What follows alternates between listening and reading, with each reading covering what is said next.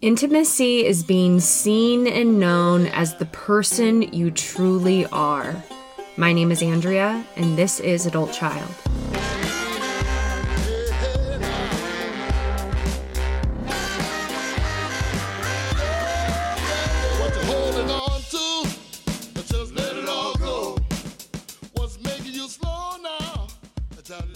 Welcome back to Adult Child, where we take a deep dive into the impact of growing up in a dysfunctional family. Ahoy, my dear, dear shit shows. How is it going? For any new listeners, my name is Andrea. I am a big old shit show. And if you are wondering what the hell an adult child is, allow me to tell you.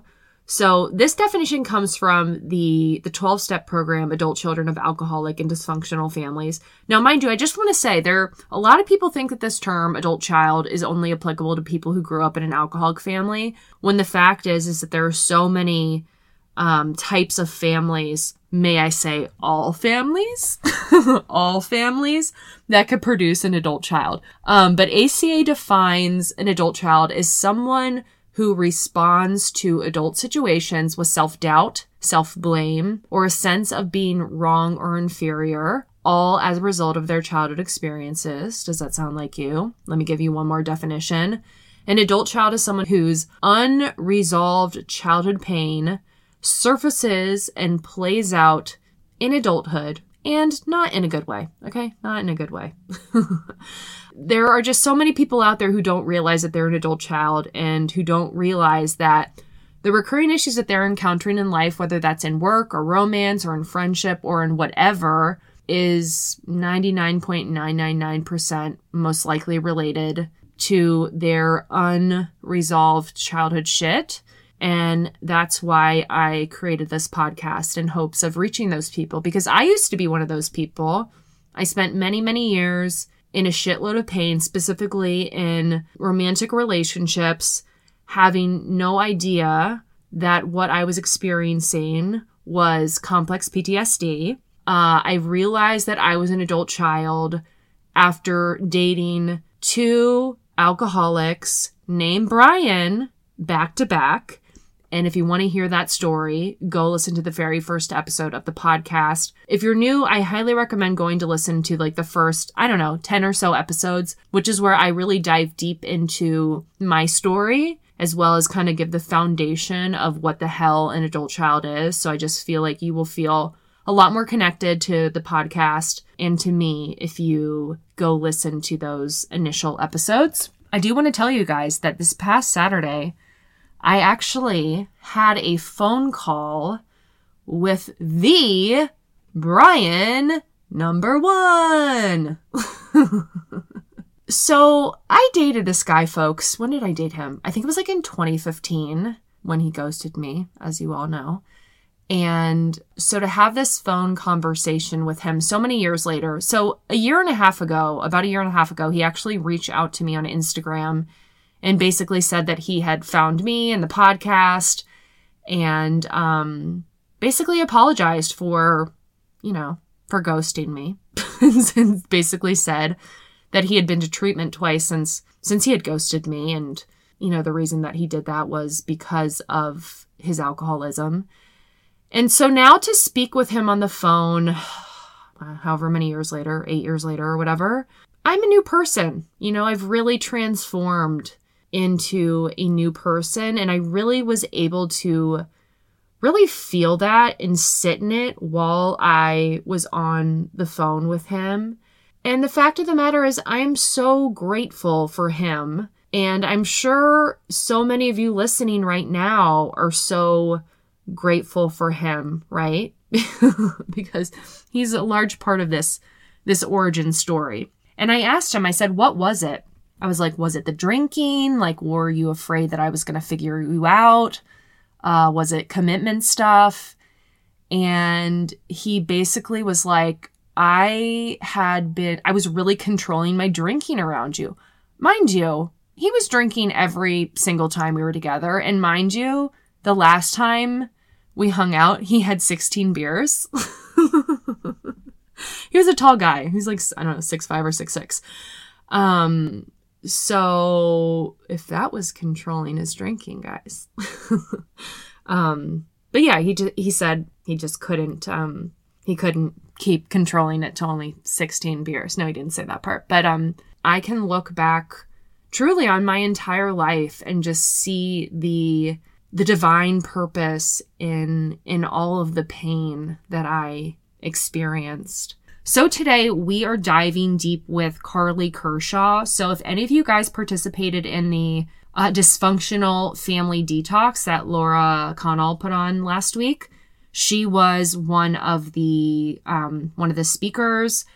And so she is a relationship coach. I realized that the past few episodes have been romantic relationship heavy. But when I think about it, these conversations are truly applicable to all of the relationships that we have in our life. And I think really what it comes down to is showing up as our authentic selves and cultivating true connection, which is such a struggle for us as adult children. And I just made an Instagram reel about this yesterday, about how, the core issue that we suffer from is this chronic self-abandonment. We are forced as kids to abandon ourselves for the sake of our survival, right? We learn that who we are is not okay. And that in order to feel loved and accepted, in order to connect with our caregivers, we're forced to disown certain parts of ourselves and mold ourselves into someone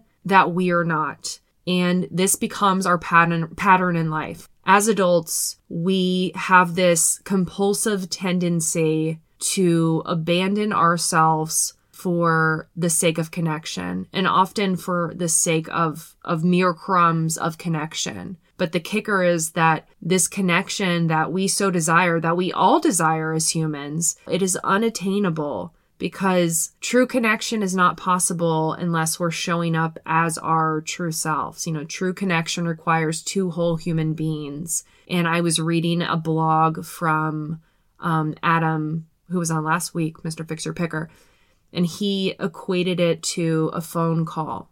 A phone call requires two functioning phones, and self-abandonment is the equivalent of throwing our phone in the trash, thinking that that is going to make it easier for the other person to reach them. And boy, was that my pattern for a long time. And so that's what this work is about, right? It's about first figuring out who our true self is and unearthing that. And then the second part of the battle is learning how to show that to other people. So as I shared last week, I had a date, and all I'm going to say is that it went really, really, really well, and we've seen each other since then.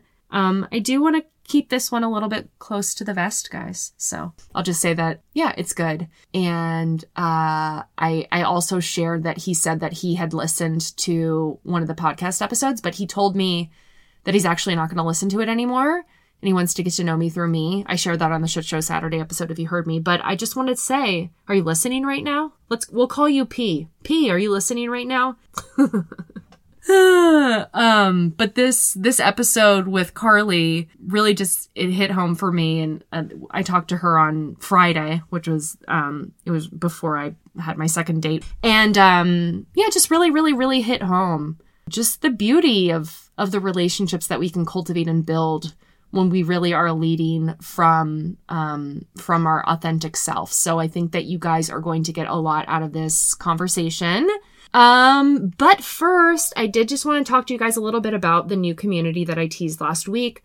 So I am hoping that I can get everybody currently in the Patreon switched over by May 1st. In the next day or so, I will have all the information that you guys need to switch over. But just want to let you guys know, for you guys who aren't members, that are gonna be members, because what the hell are you doing? Damn the join. Oh, I'm gonna start saying it. Damn the join shit show, guys. Not damn the join Patreon. It will be damn the join shit show. This is an all-in-one platform, so I'm switching over to something called Mighty Networks. And this is where we'll be able to have discussion boards going constantly at all times.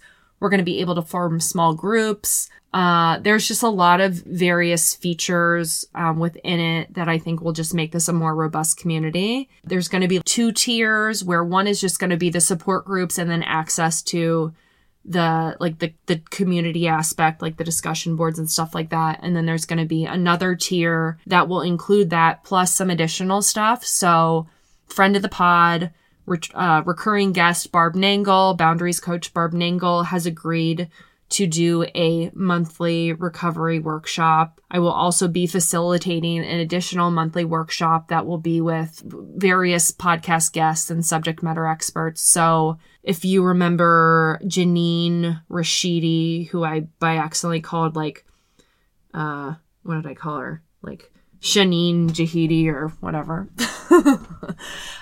She has her book, Abundance Over Trauma.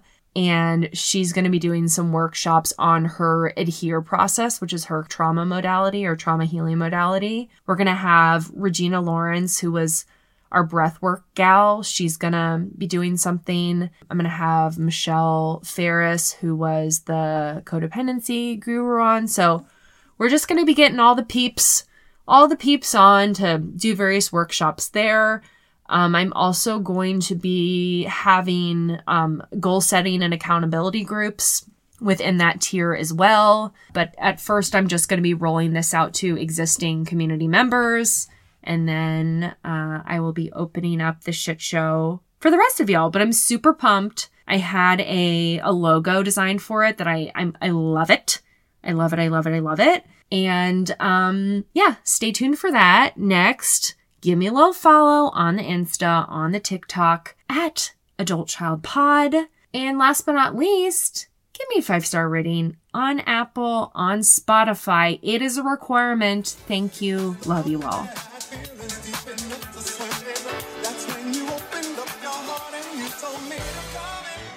Well, it is my pleasure to introduce relationship coach Karli Kershaw. Some of y'all might have might already be familiar with her, 1, through her Instagram, but 2, through the Dysfunctional Family Detox. But welcome. Thank you. I'm so happy to be here. Yeah, we're happy to have you here. Are you familiar with the term adult child? Oh, yes. I definitely was an adult child. Yes. Mm-hmm. Well, or a recovering adult child? I'm a recovering. I definitely was my mother's mother. Mm-hmm.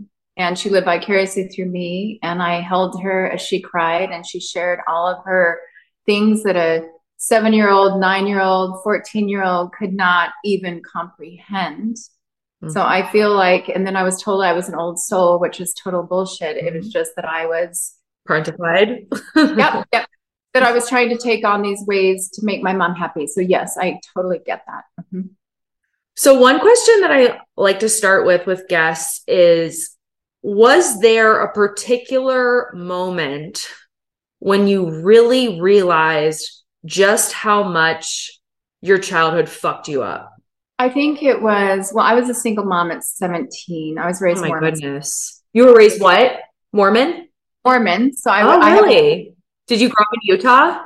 Yeah, I grew up in Utah, in the heart of it. So there was no escaping it. And I'm the only one that escaped from my family. But the thing is that, so there was a lot of, my mom had 6 kids by age 29. Oh my God.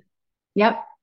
And so I grew up in very much the constructs of how a woman should be seen, not heard, and all the things. And I also saw, one of my biggest pet peeves is people speaking out both sides of their mouth, because it's like, oh, live this truth, but then you're doing something completely opposite. Mm-hmm. All right. So that is a huge pet peeve of mine. And that's why my goal, my journey, my heartfelt mission is to be my most authentic self, whatever that looks like. What was your question? I lost because well, I asked you what was the moment that you realized. But what about this question though? So were you raised? Were you very segregated? Like, did you grow up just in a solely like Mormon community? Yeah. Absolutely, absolutely.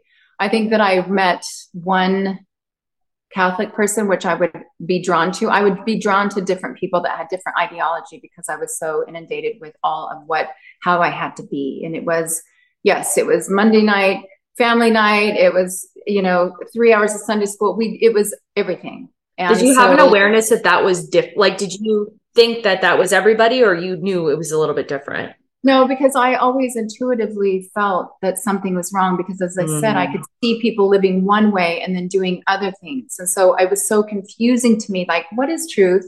What is right? What is wrong? And then I'm just going to speak to my religious trauma, that I was taught to fear the devil, like literally fear the devil. And I would have nightmares and anxiety around this. And that's when my parents would say, that's because you have a higher understanding and the Holy Ghost is trying to help you understand. And so that was confusing to me too, but I would have literally nightmares with the devil. Mm-hmm. And so I did, as we do, Andrea, that we normalize these things because, again, it's all we know. And yet, but I knew that I wanted to raise my children differently, even though I was a single mom at a very young age. And I felt like I was underparented, so I overparented. And because I felt there was so much dishonesty, that I was too honest, because we often go the opposite extreme. And I wanted to provide something that I didn't get as a child to my children. Mm-hmm. But what I realized is because, and I didn't understand it in my 20s, how codependent and what a people pleaser I was, I started getting really angry about 34 years old. Mm. And I started getting very angry and really understanding. And my physicality, I broke down because I was going, running from my past. And so I had to really stop and look at myself. And even my son said, Mom, you're so angry. This isn't like you. And so I really had to say, where is this anger coming from? So I think when the anger was coming forward in such a way where I couldn't even pinpoint it, I had to really look at myself, because I'm not an angry person innately, but I had locked so much of and normalized so much of myself. That's when I really started, when my son called me on my anger, that this wasn't me. So 17, you have a kid. Yeah. Mm-hmm. Did you get married at that point? Well, my dad told me that if I give the child up, he's going to adopt it. And abortion was definitely not a thing. So I felt very locked into choice as that as well. So yes, I did get married because I was told that I needed to. It was just the way it was. I was told you can't shame your family. So I married knowing that it wasn't the right thing to do. And again, I was falling exactly into my parents' footsteps, which I said I would never do because my mom and dad got pregnant at 17. Mm-hmm. And we say we'll never do, but that's what we're brought. So I did that, yes. And then I was out of that marriage a year later. Literally on my own. But I was on my own at 14. I mean, I was literally on my own. And so that's another identity I took on. You cannot depend on anyone. No one is true of their word. So I had all these really strong identities that I was projecting out into the world. Yeah. Talk some more about what it was like growing up in your home. So where were you you said you had 6 siblings, or you were one of 6? Mm-hmm. I have 3 older sisters and 2 younger siblings. And we're all so different. And I don't know about you and your siblings, but I'm an only child. You're the only child. Okay, that's right. I do remember that, which is hard in so many ways because that you had to carry it all. And yet it is amazing because I have a couple of estranged siblings that are just the victim to all of things. And then we have my siblings, and especially my 2 sisters. Our experience was so different. Mm-hmm. And like this dysfunctional family detox, I know the sister that was scapegoating, that was scapegoated. I know the brother that was, and I was the golden child. And my mother, like I said, lived vicariously through me, which made my sisters hate me. So I felt so alone, and I have realized that I didn't ask for that. I didn't ask for any of it, yet I was ostracized. I felt so alone in that. My sisters hated me. And so I would be, holding my mother and bathing my mother as my sisters were jealous of me. But I'm in the bathroom at 7 years old bathing my mother. And so we've talked about this openly. And my eldest sister was my dad's right hand. And so she was, my dad there. And so my brothers were envious of that. But my sister had to take that on when my mom left. Mm-hmm. She had to become the woman of the house. And so, I mean, I can't stress enough how much I normalized my dysfunctional family and how it played out. And that's when I started getting angry and my body started breaking down and I started doing things, getting sick of my own patterns. I really had to look at my family. And so a few of us I would say two of my sisters, we have really understood the role that we played. And my sister also played us sisters against each other. She talked about our bodies. Mm-hmm. My sister has always had a weight issue. My mom would give her a quarter every day to buy an apple. Mm. I mean, so I can go on and my other sister said, how dare you talk about our family? But you know what? This is my experience. This is my experience. And I know how it's affected me. And we all have to understand from a loving place. I love my parents. They're not with us, but you know what? I also can accept and understand how it affected me. Yeah. And they're just a product of their upbringing, That's right. That's right. And it's not about blame. It's just about understanding the causes and conditions that made us the way that we are. Yeah. And you know, I know there are and I know you can understand this too, Andrea, that there are some parents that were absolutely horrific. Mm-hmm. And I get that. And so I'm not taking away from that. Yeah. And yet, you know, we all grow up, all of us, in a level of dysfunction and abuse on some level. And that's why I'm so passionate about this work, as are you, because it is our responsibility. I'm not blaming my parents, but I want to wake up to this one life that is mine with what I was given and not given as a child. Mm-hmm. Yeah, I can really relate to that because, I grew up with an alcoholic mom and an emotionally unavailable father, but, my parents weren't, you're absolutely right. Like there are some people who really endured some horrendous shit. And so while I say, I don't know, just for me, I truly do know that my parents did the best they could. Was it good enough? No. But I don't think that they were intentionally trying to harm me.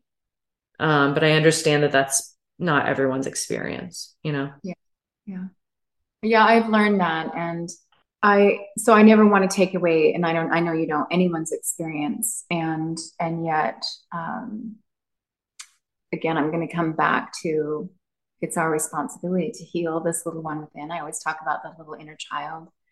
And I've been talking to this little inner child, this little girl, for years, helping her understand who she is as a woman and who she is beyond the faith that she was brought up and beyond my parents married and divorced each other twice. There were people coming, going, coming in and out. And I said I would never do it, but I did it. I did, And so that's where we have to have the compassion for ourselves to understand. And so I could have lived in that anger forever, right? We can live in the anger and the victimhood, or we can say, fuck that. No, this is my life. I want to choose with what I was given or not given. I want to choose from there. And that's why I know we both are passionate about this work, but that's my heart's mission.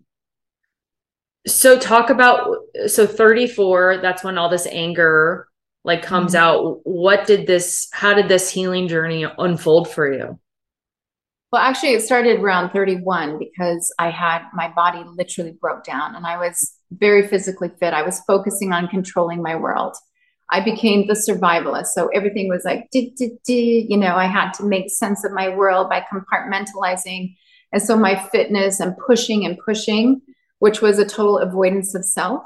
It was totally avoidance of self. If I sat still long enough, then all these things would come in. And, I had 2 kids. I was working. I was surviving my life. So at 31, I ran a marathon. I broke down for a year, so I couldn't move and I had to really face myself. So that's, I think, when it first started. And so, yeah, I had to face myself. And that's when I called my parents. That's when this journey started. And I said, I love you both. And yet I realized that I actually do have a lot of rage in me. Mm-hmm. It hadn't exhibited to my children yet, but I had rage in me and I couldn't even explain it because I've always been the happy person, but that was also a persona that I took on to make sense of my world. And so my body broke down and that's when I really had to face. So I called my parents and I said, I am, and this is just, no one put me there. I've just known this since I was a little girl. I saw things and felt things, good or bad. But I said to my parents, I love you. But there are things that I know that have happened in my childhood that I'm going to have to come to you And I'm going to say things, and I'm not asking you to fix them or tell me otherwise. I need you to know this is my truth. And both of them said yes. That's not how it played out, mind you. Okay. Of course. But yeah, but for some, I mean, I had this within me, as I always have. I'm a seeker of truth, and I grew up in a life of falsehood. And so I said that to them. And that's where I did start to create some distance and boundaries with my parents, because I talk about this a lot with clients, that I was the one that moved away, the only one. So I would go back to Utah hoping something would be different with my siblings and my parents. Great fantasy. Yeah, the great fantasy. So I felt like a sitting duck out there over and over again. And I would put my kids in that position as well. And so that's when I said, no more, no more. And that's where I said, I've got to start seeing my parents as they are rather than who I wish them to be, because I was creating suffering for myself and for my children. So that's when it started with them, when I had that physical breakdown where for a year I couldn't move. And so it was interesting. And that's where I started teaching yoga. And that's where I started understanding yogic philosophy, which is a lot of life coaching, stripping away identities and falsehoods and really understanding self. So that's where it happened. But as you know, it goes through layers. And I hadn't really addressed how I'd lost myself being a mother. I saw my mom lose herself as a mother. And so that's where the anger started building. And then I was doing everything on my own, because I learned to not depend on anyone. That was definitely an identity that I took on, that I can't depend on anyone. So I did it alone. And it's exhausting being a single mom and working and running 8 miles a day. And so I was freaking exhausted, but I had a belief of that. So I pushed anyone that wanted to help me away, because that's what we do. So I was getting angry. And that's where I thought, and my sweet son said that to me. So yeah, that's where it all started. And it's been layer after layer after layer. Has anything come up for you recently that's been significant? Yes. How do you know? Yeah. You can feel that, can't you? No, it's interesting that because I'm a people pleaser and a codependent, right? I was always looking externally for my validation or approval. And that definitely stopped around that age, 35. I started looking internally. And yet I have been made wrong many times in my life, because I am so open, and I think you can relate to that. And yet I also show up in truth and kindness and boundaries, and some people just will make me wrong for that.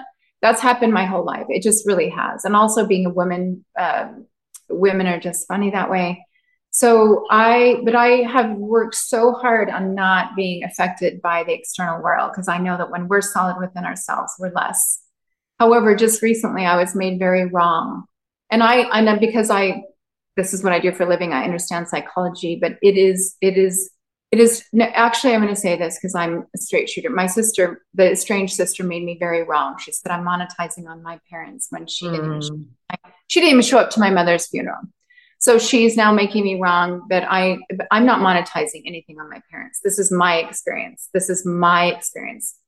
And then this other woman has made me very wrong, because it's a long story. It took me back into that place where it doesn't matter how good, how honest, how truthful you are, and people can just make you wrong.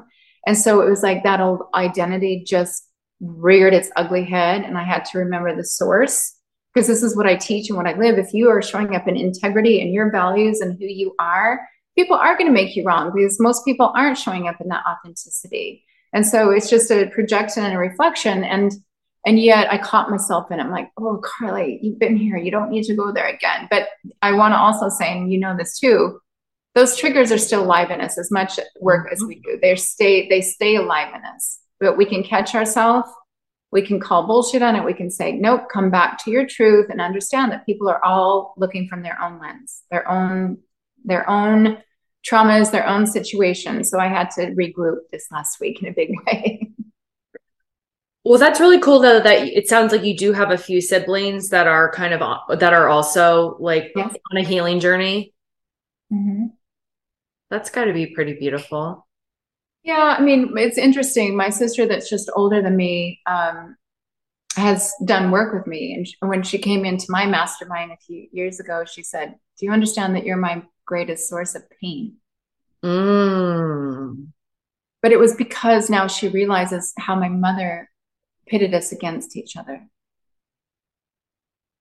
and how my mother made me the golden child and lived vicariously through me. And so my beautiful sister that I respect and love more than anything, even though we're very different in certain ways, but that was a great understanding for her and for me. And now, and I don't think she was ready to understand and receive the pain that I had to carry being my mother's emotional support. And being my mother would isolate me from my sisters to be there for her. And yet, from a child's perspective, my sweet sister was going, oh, well, she's better. She's prettier. She's smarter. But that wasn't the truth. I was being groomed into this perfect little person that could make my mom feel good. Mm-hmm. And so we finally have that understanding.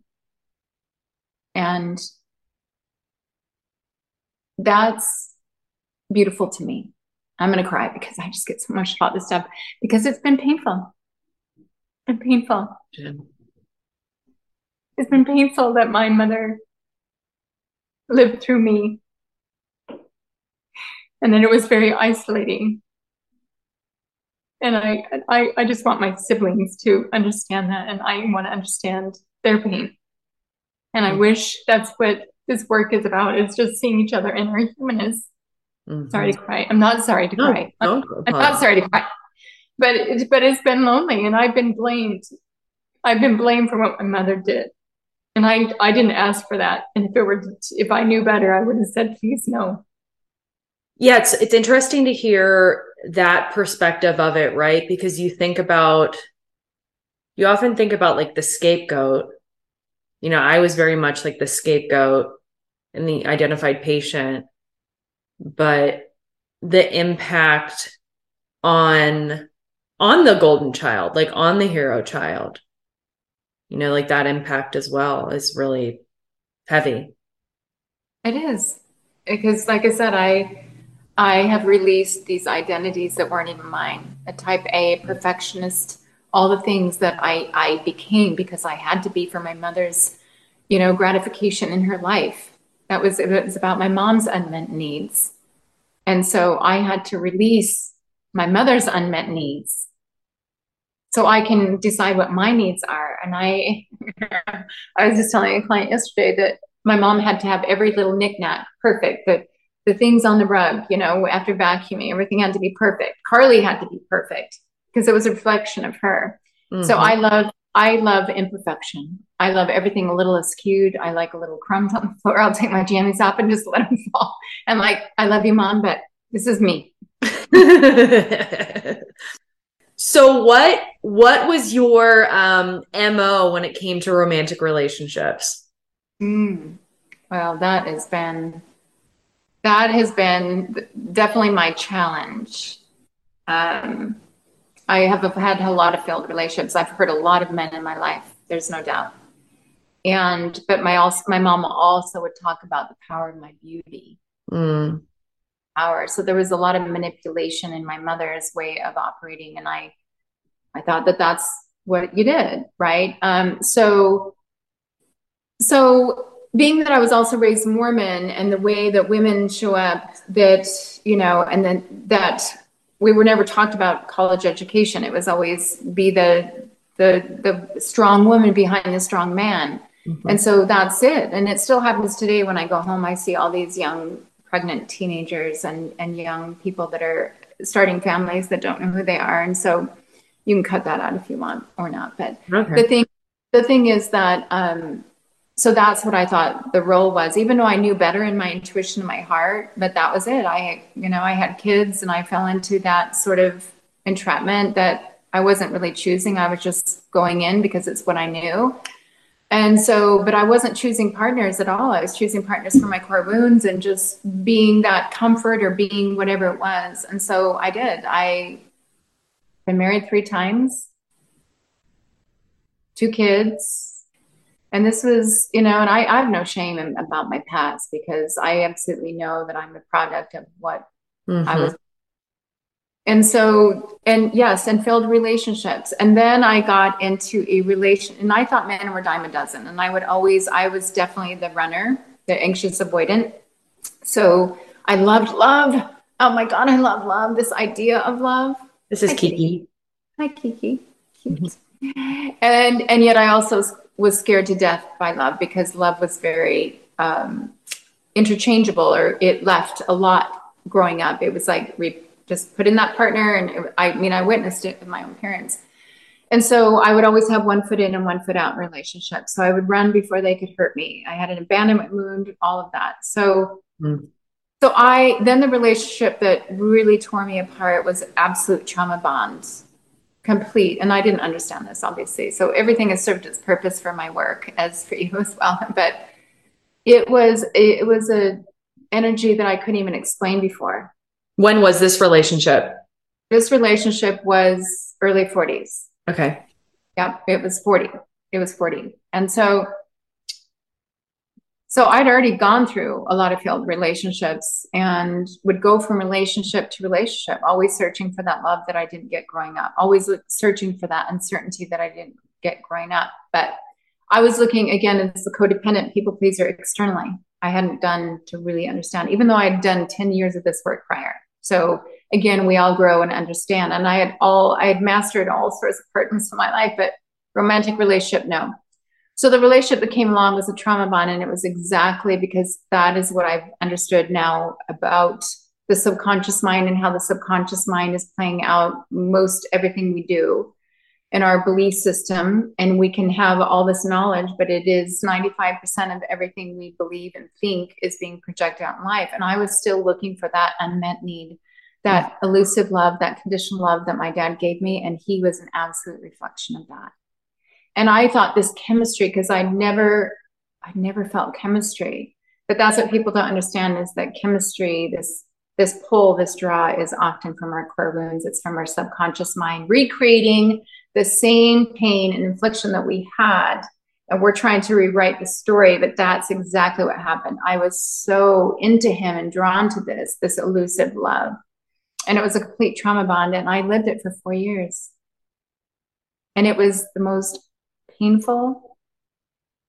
I relived that pain again and again. He would take me to my knees every week. And I was, and most people knew me as the strong, strongest woman, so together. So, but this, I know it needed to happen. So I absolutely know that was what needed to, but it was awful. I recreated that pain again and again. So when people say, what's the hardest thing you've ever done? And I've gone through a lot of hardship, but that is walking away from a man I loved because I had to save myself. And yet it's given me so much insight, because I would never fall in love with a narcissist. Maybe she would, but I would never. So I was still in my own ego around that. But what understanding is, again, that's where this compassion comes in, is understanding exactly what was playing out, is my childhood and all the beliefs that I had. And that's really what I help my clients understand. It's like compassion. It's like, it did happen to me because I'm human, and I was given what I was given and not given what I wasn't given, and it was playing out. And so that was my greatest wake-up call. And so that's when people go, so I found the love of my life at 46 years old. And that's what people like, really, it gives them hope. But I had to go through all of this to understand. I'm curious. I'd love to hear about like the origin story of you and your husband, and kind of what the relationship looked like in the beginning and how you navigated things. Yeah. Thank you. He's not my husband yet. We're a fiance. But here's the thing, and this is what I want to say, because when we truly own our story and we really understand who we are and what's playing out, and we're not showing up with all these masks and pretenses in dating. So I broke up with my ex. My mother passed. I broke up in April. My mother passed or got sick in August. So it was a year of hell. My mom passed December 1st. So it was a year of just like hell. So I had to step away from my life and really just be with myself. And that was the first time, because I've always, no matter how I feel, I've shown up for others. So I stepped away and I allowed myself to fall apart. I really allowed myself to fall apart. And Andrea, did I know that I was healed to Mm-hmm. reach out and start dating? Mm-hmm. Because that is never the case. Yes. And so, yet I decided I'm going to put myself out there on the apps. And yes, I met Michael, and he's the most amazing man on the apps, Bumble. But the thing is I was so honest. I got so clear about what I wanted. I got so clear about my values. I got so clear about my pain points, my triggers, my core wounds. And of course, I was doing a lot of work in myself in this.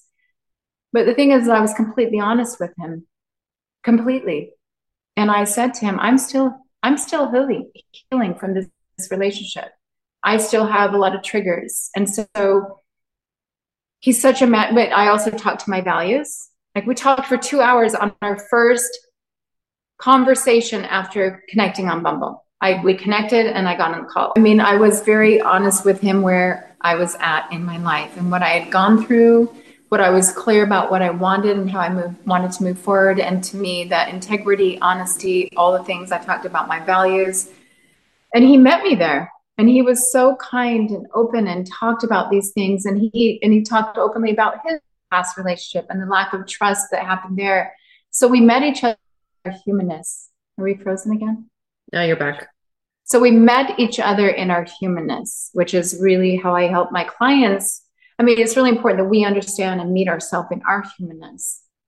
And that's when we can feel confident and safe to invite another into our humanness. Mm-hmm. But we have to accept it first. And that's what it is. That we're still, most of us, looking outside for them. If they accept me, then I'm good enough. But we have to accept ourselves. So I knew that that man needed to come into my life, as awful as it was, for me to look at those other parts of myself that I had not. And here's the thing, Michael so attracted to me because I knew who I was. I shared my truth. I showed it, and he's like, wow, this woman really knows who she is. Even though he came from a very conservative background, even though we all have this, but I was forthright, and I said, this is where I'm at. And I know I want a loving, healthy relationship. And this is what I will not accept. This is what I want. This is what I'm capable of. And he really met me in that. And that is, and the thing is that I keep asking Mike to do podcasts with me and videos, but he's not on social media at all. But for him to say the impact that I've had on his life, inviting him into the space of my pain, inviting him to the space of my truth and my healing, has allowed him to look at himself and feel love like he's never known and learn how to express. He's like, you express yourself in such a way that it's allowed him to express himself. And he said, and it's amazing because his whole company has realized that he can now meet people in their humanness in a different way because I invited him into that space of my humanness. And that's what I wish that we could all do, is really love ourselves in our humanness with what we were given and not, and then share our truth and our story and invite people into that. Because I also want to say that that's also where my journey started 21 years ago, as I invited women into my living room when I started teaching yoga. Mm-hmm.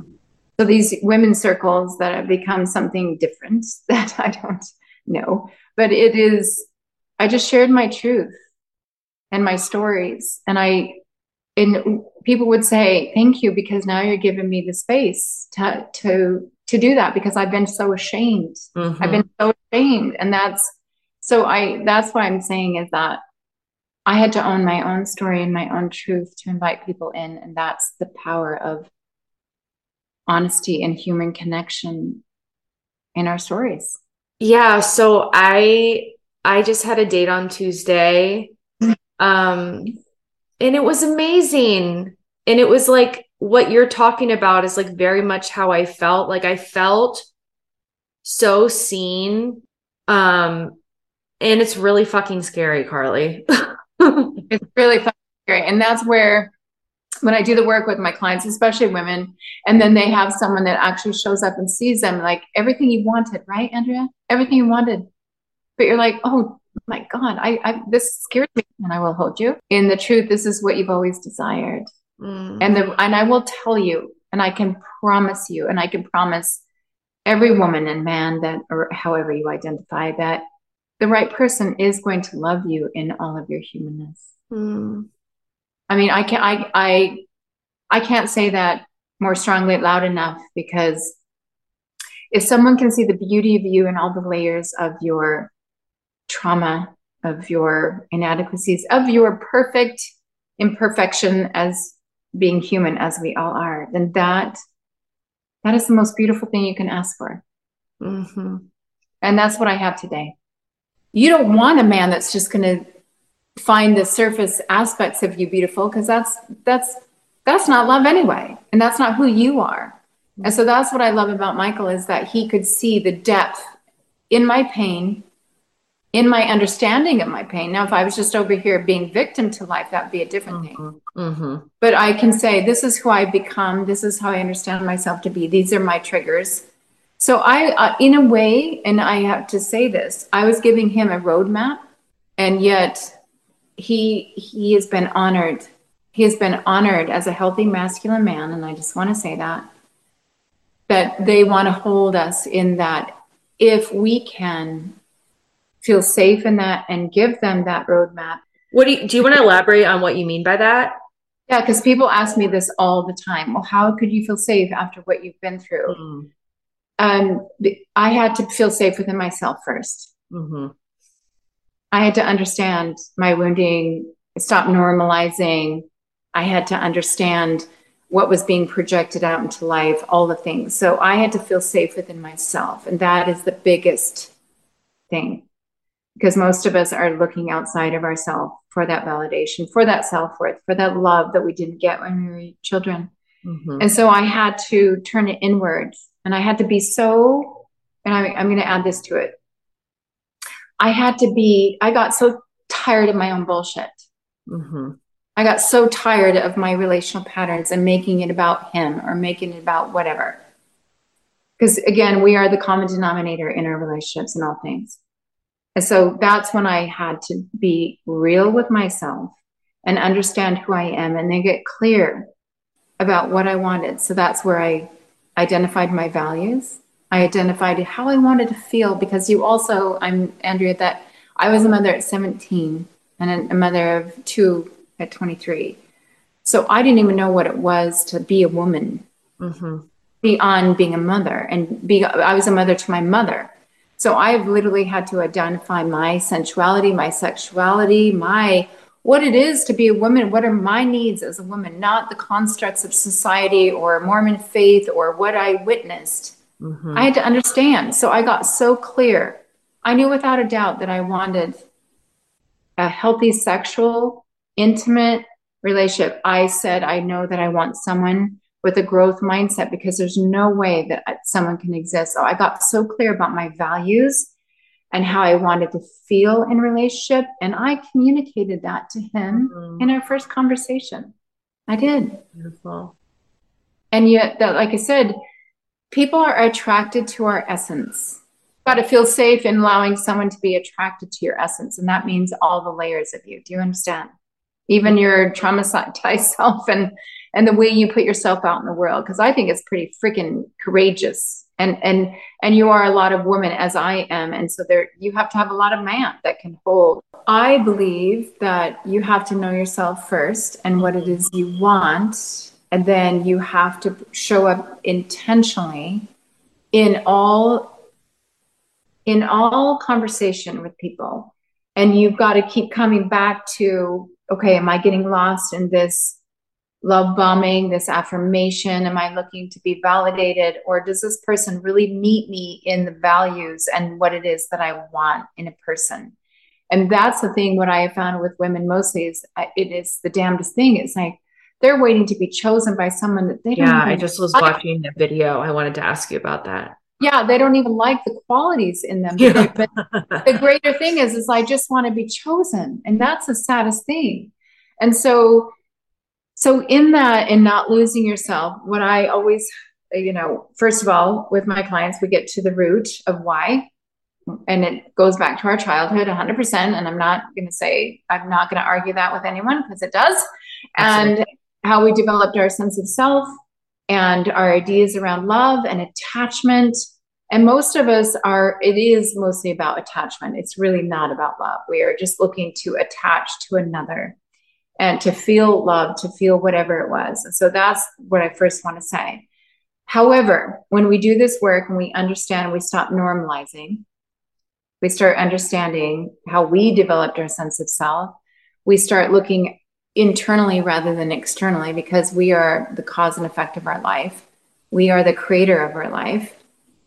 And then getting so clear in your values and what you want, and then you start speaking to them. And I know it's very uncomfortable in the beginning, and that's why I hold my clients so close.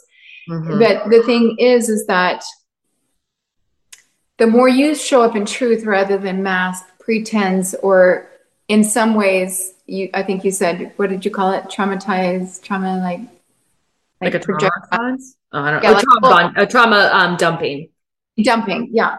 And so when you understand yourself that you're not testing, because a trauma dumping is a testing. It's like, I'm going to show you all my ugly parts, and if you love me, then, or you want to have a second date with me, then that means I'm okay. So there's still approving in that. For me, I think a lot of it is like trying to connect in an uncomfortable way to like in an unhealthy way too. And almost trying to manufacture a level of intimacy that isn't appropriate immediately. Yeah, exactly. And I hear you in that. And the thing is though, that is false pretense. That is projection. That is a masking. That's inauthenticity. Mm-hmm. And yes, we all have our ways that we protect ourselves, or that we test people, or that we learned, whatever. So that is the thing. And that's why getting to the root of why we do these things. And then also, so when I get people out there dating, I also say, this is an explorative state. You are in an exploration of this new person with these new understanding. And so, yes, so I'm like in their back pocket as they're projecting and protecting and all the things. And so it does take time for us to be able to implement and integrate this work and trust ourselves, especially when it comes to dating and finding a partner. Right. And so that's where, and you know this, but the brain will find evidence to whatever we believe. Mm-hmm. And so if you think I'm not worthy of love, or you think I have to protect myself, that is what's going to be projected out. So that's why we get to the root of that. And then for my clients, it often becomes, it's not really real in the beginning. Meaning, because this is so foreign to you. And yet we can recreate new neural pathways, new confidence in taking new action. So it's not a one and done, and it's not a short-term thing. It takes time and practice and compassion above and beyond anything, compassion. It was probably the first 6 months to a year of our relationship where I was still in PTSD from my past relationship. I was still in a triggered state. I was still all of it. However, I told him that. Mm-hmm. I said, and he was completely confused, because men are completely confused by us emotional beings. But the thing all the time. But the thing is that I wasn't of the ego at that point, because I understood my trauma. I understood my beliefs. I understood. And I wasn't going to make him wrong for making him wrong. I wasn't going to project my shit out onto him. So I said to him, in those moments where I feel jealous, because I'm not a jealous person, but my ex would definitely make me feel that way. So that, but I owned it. Mm-hmm. And as a very confident woman in most of my life, I owned it because I wasn't of the ego. So I owned that. I said, one of my triggers is such. And then I also have an abandonment wound. And so when you leave a conversation and you leave me reeling, it goes way deeper beyond you, honey. It goes way deeper beyond you. It's in my body, and I need you to understand that. So when you feel frustrated, don't leave me. I need you to and then he'd say, what do you need from me? Just put your arms around me. I don't need you to fix it. I don't need you to tell me how wrong I am or what you're doing, because it goes way beyond you. And so that's what I wish everyone could understand. And that is how I help my couples understand, is that it's really not about the person. Our pain lives in our body. It lives in our subconscious mind. And this person is just reflecting and being that mirror for you. But if you don't tell that person, then how do they know how to show up for you? And vice versa, it goes both ways. Bringing that full circle is that being in a conscious partnership and conscious container, relationships are our greatest masterclass of life. It is reflecting back all of our pain, all of our unmet needs. And yet we are expecting our partner to meet our unmet needs. That's impossible, and it's unfair. So that's why we understand our own unmet needs, our trauma, our triggers. And if we can share that, because I guarantee, and I've seen this 1,000 times over with my couples, that the other person on the other side of the table also comes with their own things. So you are opening up a beautiful dialogue for healing, for understanding, and not making it about each other, and realizing that I'm projecting all of my unmet needs, my dysfunction onto you, and I don't want to do that. So if you can understand, and how can you be there for me, and then vice versa, how can I be there for you when you're projecting your insecurities, your unmet needs? And that's how you heal. I mean, like I said, it through relationship, it is the greatest opportunity to heal, but it takes two people to have this understanding. Mm-hmm. What about tips, or when you're working with clients, specifically like in early stages of a relationship, practices, tools to really, maintain that connection with self, and also like, tips and tools on how to show up as our best self, like on a date? Well, here's the thing, though, because most of us are codependent, that we're always looking to the partner. I hear what you're saying in partnership. You're talking about relationship. Yeah. Mm-hmm. Okay. But most of us are looking like, if my partner's happy, then I'm good. Yeah. That's not what I'm asking. Yeah. Well, I know, but I'm giving you tips, but I'm saying most people, I'm not saying you, Andrea, but I'm saying. Mm-hmm. So we have to, if we can focus on ourselves, showing up for ourselves, not in a selfish way, but really understanding how we can show up for ourselves, knowing that then we can give to our partner. So that's rudimentary, I know, but it's such, some of the simplest things are totally lost on people. And I just want to say that with love, but they are. And then also, as I said, so I teach my couples, like when they get into a heated space and you're not even hearing each other, understanding that there's something much deeper going on. Mm-hmm. It's not talking about, it's not even the argument that's being had, whether it's the dishes, sex, or whatever you said or didn't say. There's because, as I said earlier, the pain already exists in our body, and that is what's coming up. So this is what I teach, like in the simple early stages, like, what's really going on here? What are you feeling? How can I show up to support you in what you're feeling?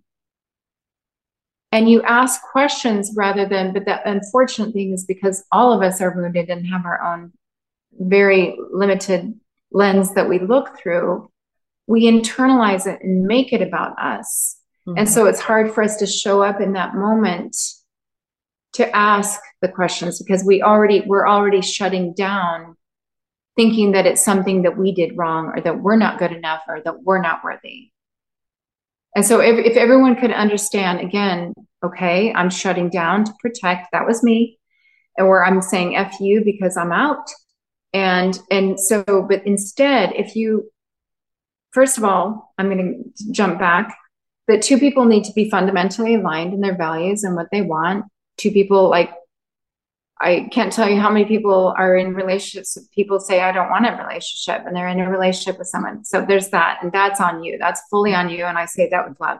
But if two people are working on a relationship, but it is understanding that as human beings, and I say this is definitely, we are little children in adult bodies, and that we are bringing our stuff mostly at an unconscious level into relationship, because romantic relationships bring out all of our stuff. It asks more of us than anything to be vulnerable. So if two people could communicate those things in the beginning and let's say, hey, you know what? We're fundamentally aligned. We have the great potential here. Let's understand that we're both bringing our childhood, our beliefs about love, relationship, health and vitality, abundance. We all have our money story. Let's see if we can, instead of making each other wrong, that we can hold each other in that space. And then when we do have those blowups, that we understand that, yeah, you may have pissed me off with that, but there's a deeper underlying unmet need that's being played out. And so that's the thing that was so huge for Michael, is understanding, because he just so wants to make my world right. But I don't need him to make my world right.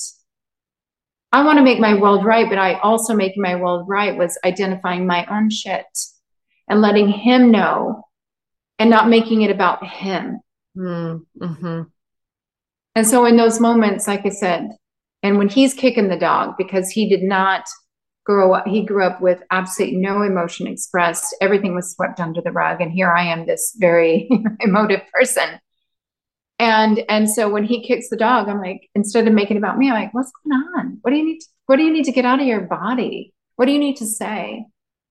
And so that's what I would say in the early stages, is just having that understanding as an individual, and then as a couple, and then inviting, the thing for me is inviting each other into the space of humanness. Mm-hmm. What about making sure that we're not being blind to red flags? Well, again, it goes back to everything I say. We have to understand ourselves. We have to understand our unmet needs, because if we didn't feel loved, we didn't feel worthy of love, then we are going to be searching for that love, and we will take breadcrumbs, and we will take anything that feels like love. Mm-hmm. I used to love the crumbs. I know. And that's a thing though. So that's where that's a big conversation, Andrea, that's coming back to the work that we do, is really understanding and not normalizing, and knowing that we are whole and worthy, and we always have been, but we just weren't given that, what we needed as children. And so whenever, and I'm going to say this, whenever you are waiting to be chosen, that is the strongest red flag, and it has nothing to do with that person. It is the biggest red flag for yourself, that it is time for you to choose yourself. But the thing is, it should feel not easy, but it should feel rather simple. It just should be. It shouldn't be like waiting to be chosen, waiting to prove yourself, waiting. Because the right person, please hear me, everyone, without a doubt, the right person is going to love you in all of your humanness. Everything you've been through, all that you are, all of your whatever too muchness is. I'm a lot of woman, and Michael loves my allotness, and I brought such richness to his life as mine. And so the right person is going to see the beauty of you in all of your humanness, and you never have to fight for someone that is right, or fight for a love that is the right person for you. That is 100%, and I can say that, and I will take that to my grave. There is no doubt. That's beautiful. True. So talk about your course that's coming out. My course has been, I have just been doing this work from my heart, and yet I've understood the impact, and I had to, and I'm going to say this, Andrea, too, that because I was brought up being seen and not heard, that's what my dad would say to me all the time. Play small. It was just such a part of who I am. And yet I've learned to really step into my heart, my voice, my struggles, my truth. And so this is 20 years of my education and my pain and everything I've gone through is that I'm pouring into this course. And it's healing heartbreak, and it's healing heartbreak of the past, because our childhood was great heartbreak for most of us. And then it's led to just more and more. And that's why, so it's healing heartbreak. So it's from our childhood, but also healing heartbreak from all the ways that played out. And then it's identifying your relational pattern and healing your relational pattern, because that's what I did for so long. I kept repeating the same pattern. Did it show up in a different way with a different face? But it showed up. And that's why, that's why I do this work. I I went through a lot of pain and suffering, and I also hurt a lot of people along my journey. And so I've made amends and I've forgiven myself, which is so much a part of this work. And that's why I impart all this wisdom on people. So that's my course coming up, and I'm excited to share it with you. That's awesome. And then what else do you have going on? Well, I'm creating a community, which I know that we heal in community. I've been in a community for the last few years, and it's just, because we feel so, I know I felt so alone in my story for so long. And there's shame in that, because when we feel alone, like we're the only one, and then we shame ourselves in it, it's very isolating. I can isolate like nobody's business. Mm-hmm. And so I've had to really step outside of that. So I'm creating a community where people can come in, and I'm going to be doing live. I'm doing trauma work. I'm going deep. I am doing the modalities that I've learned that have helped me and helped my clients. And also just sharing our stories and having tools and saying, I see you. Because I know without a doubt that we are all connected, heart and soul. And yet many of us, because of our own pain or the divisiveness that's happening out in the world, we just isolate. And that only takes us deeper into those dark places. And so I just would love for people to show up, and I'm going to have you show up, I hope, Andrea, just to be one of the experts, because I'm going to bring experts in, and we can just all connect. Because like I said, no one has to do this alone. No. Yeah. The best part of this all, Yeah. I think it makes all the pain worth it based off the relationships that we get to build with people through healing. So. Well, and also you're right. And the thing is, which I said to a few people in this, how you and I came together in this dysfunctional family detox retreat, family doesn't have to be blood. Mm-hmm. Family is people who are aligned and that can show up and that can see you heart to heart. And so that is what I am committed to, is just creating family and community and just seeing each other heart to heart. That's my mission. Mm-hmm. I will include all of your shit in the show notes.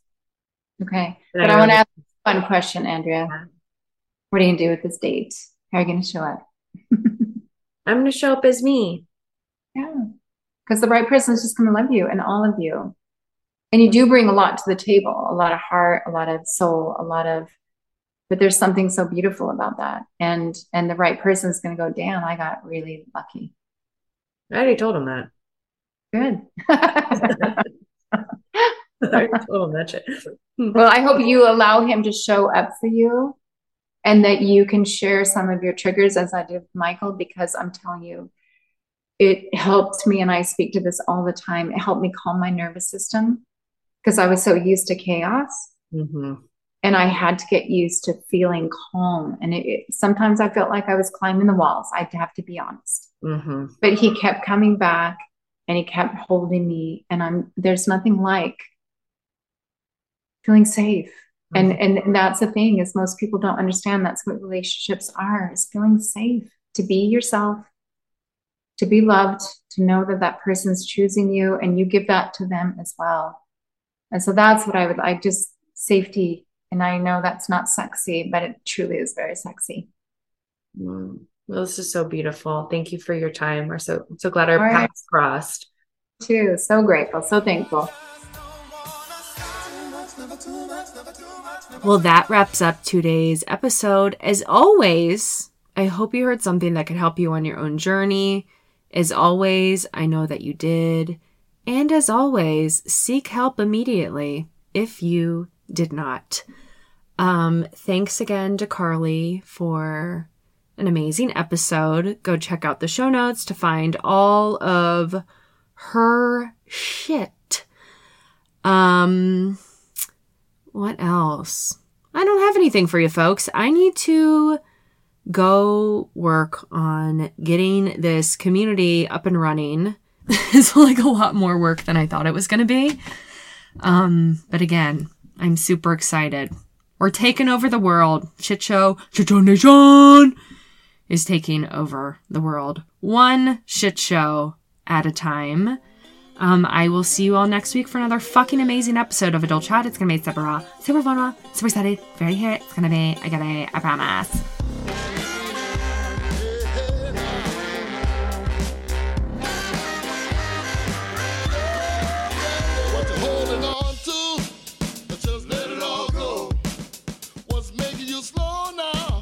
to let it all go.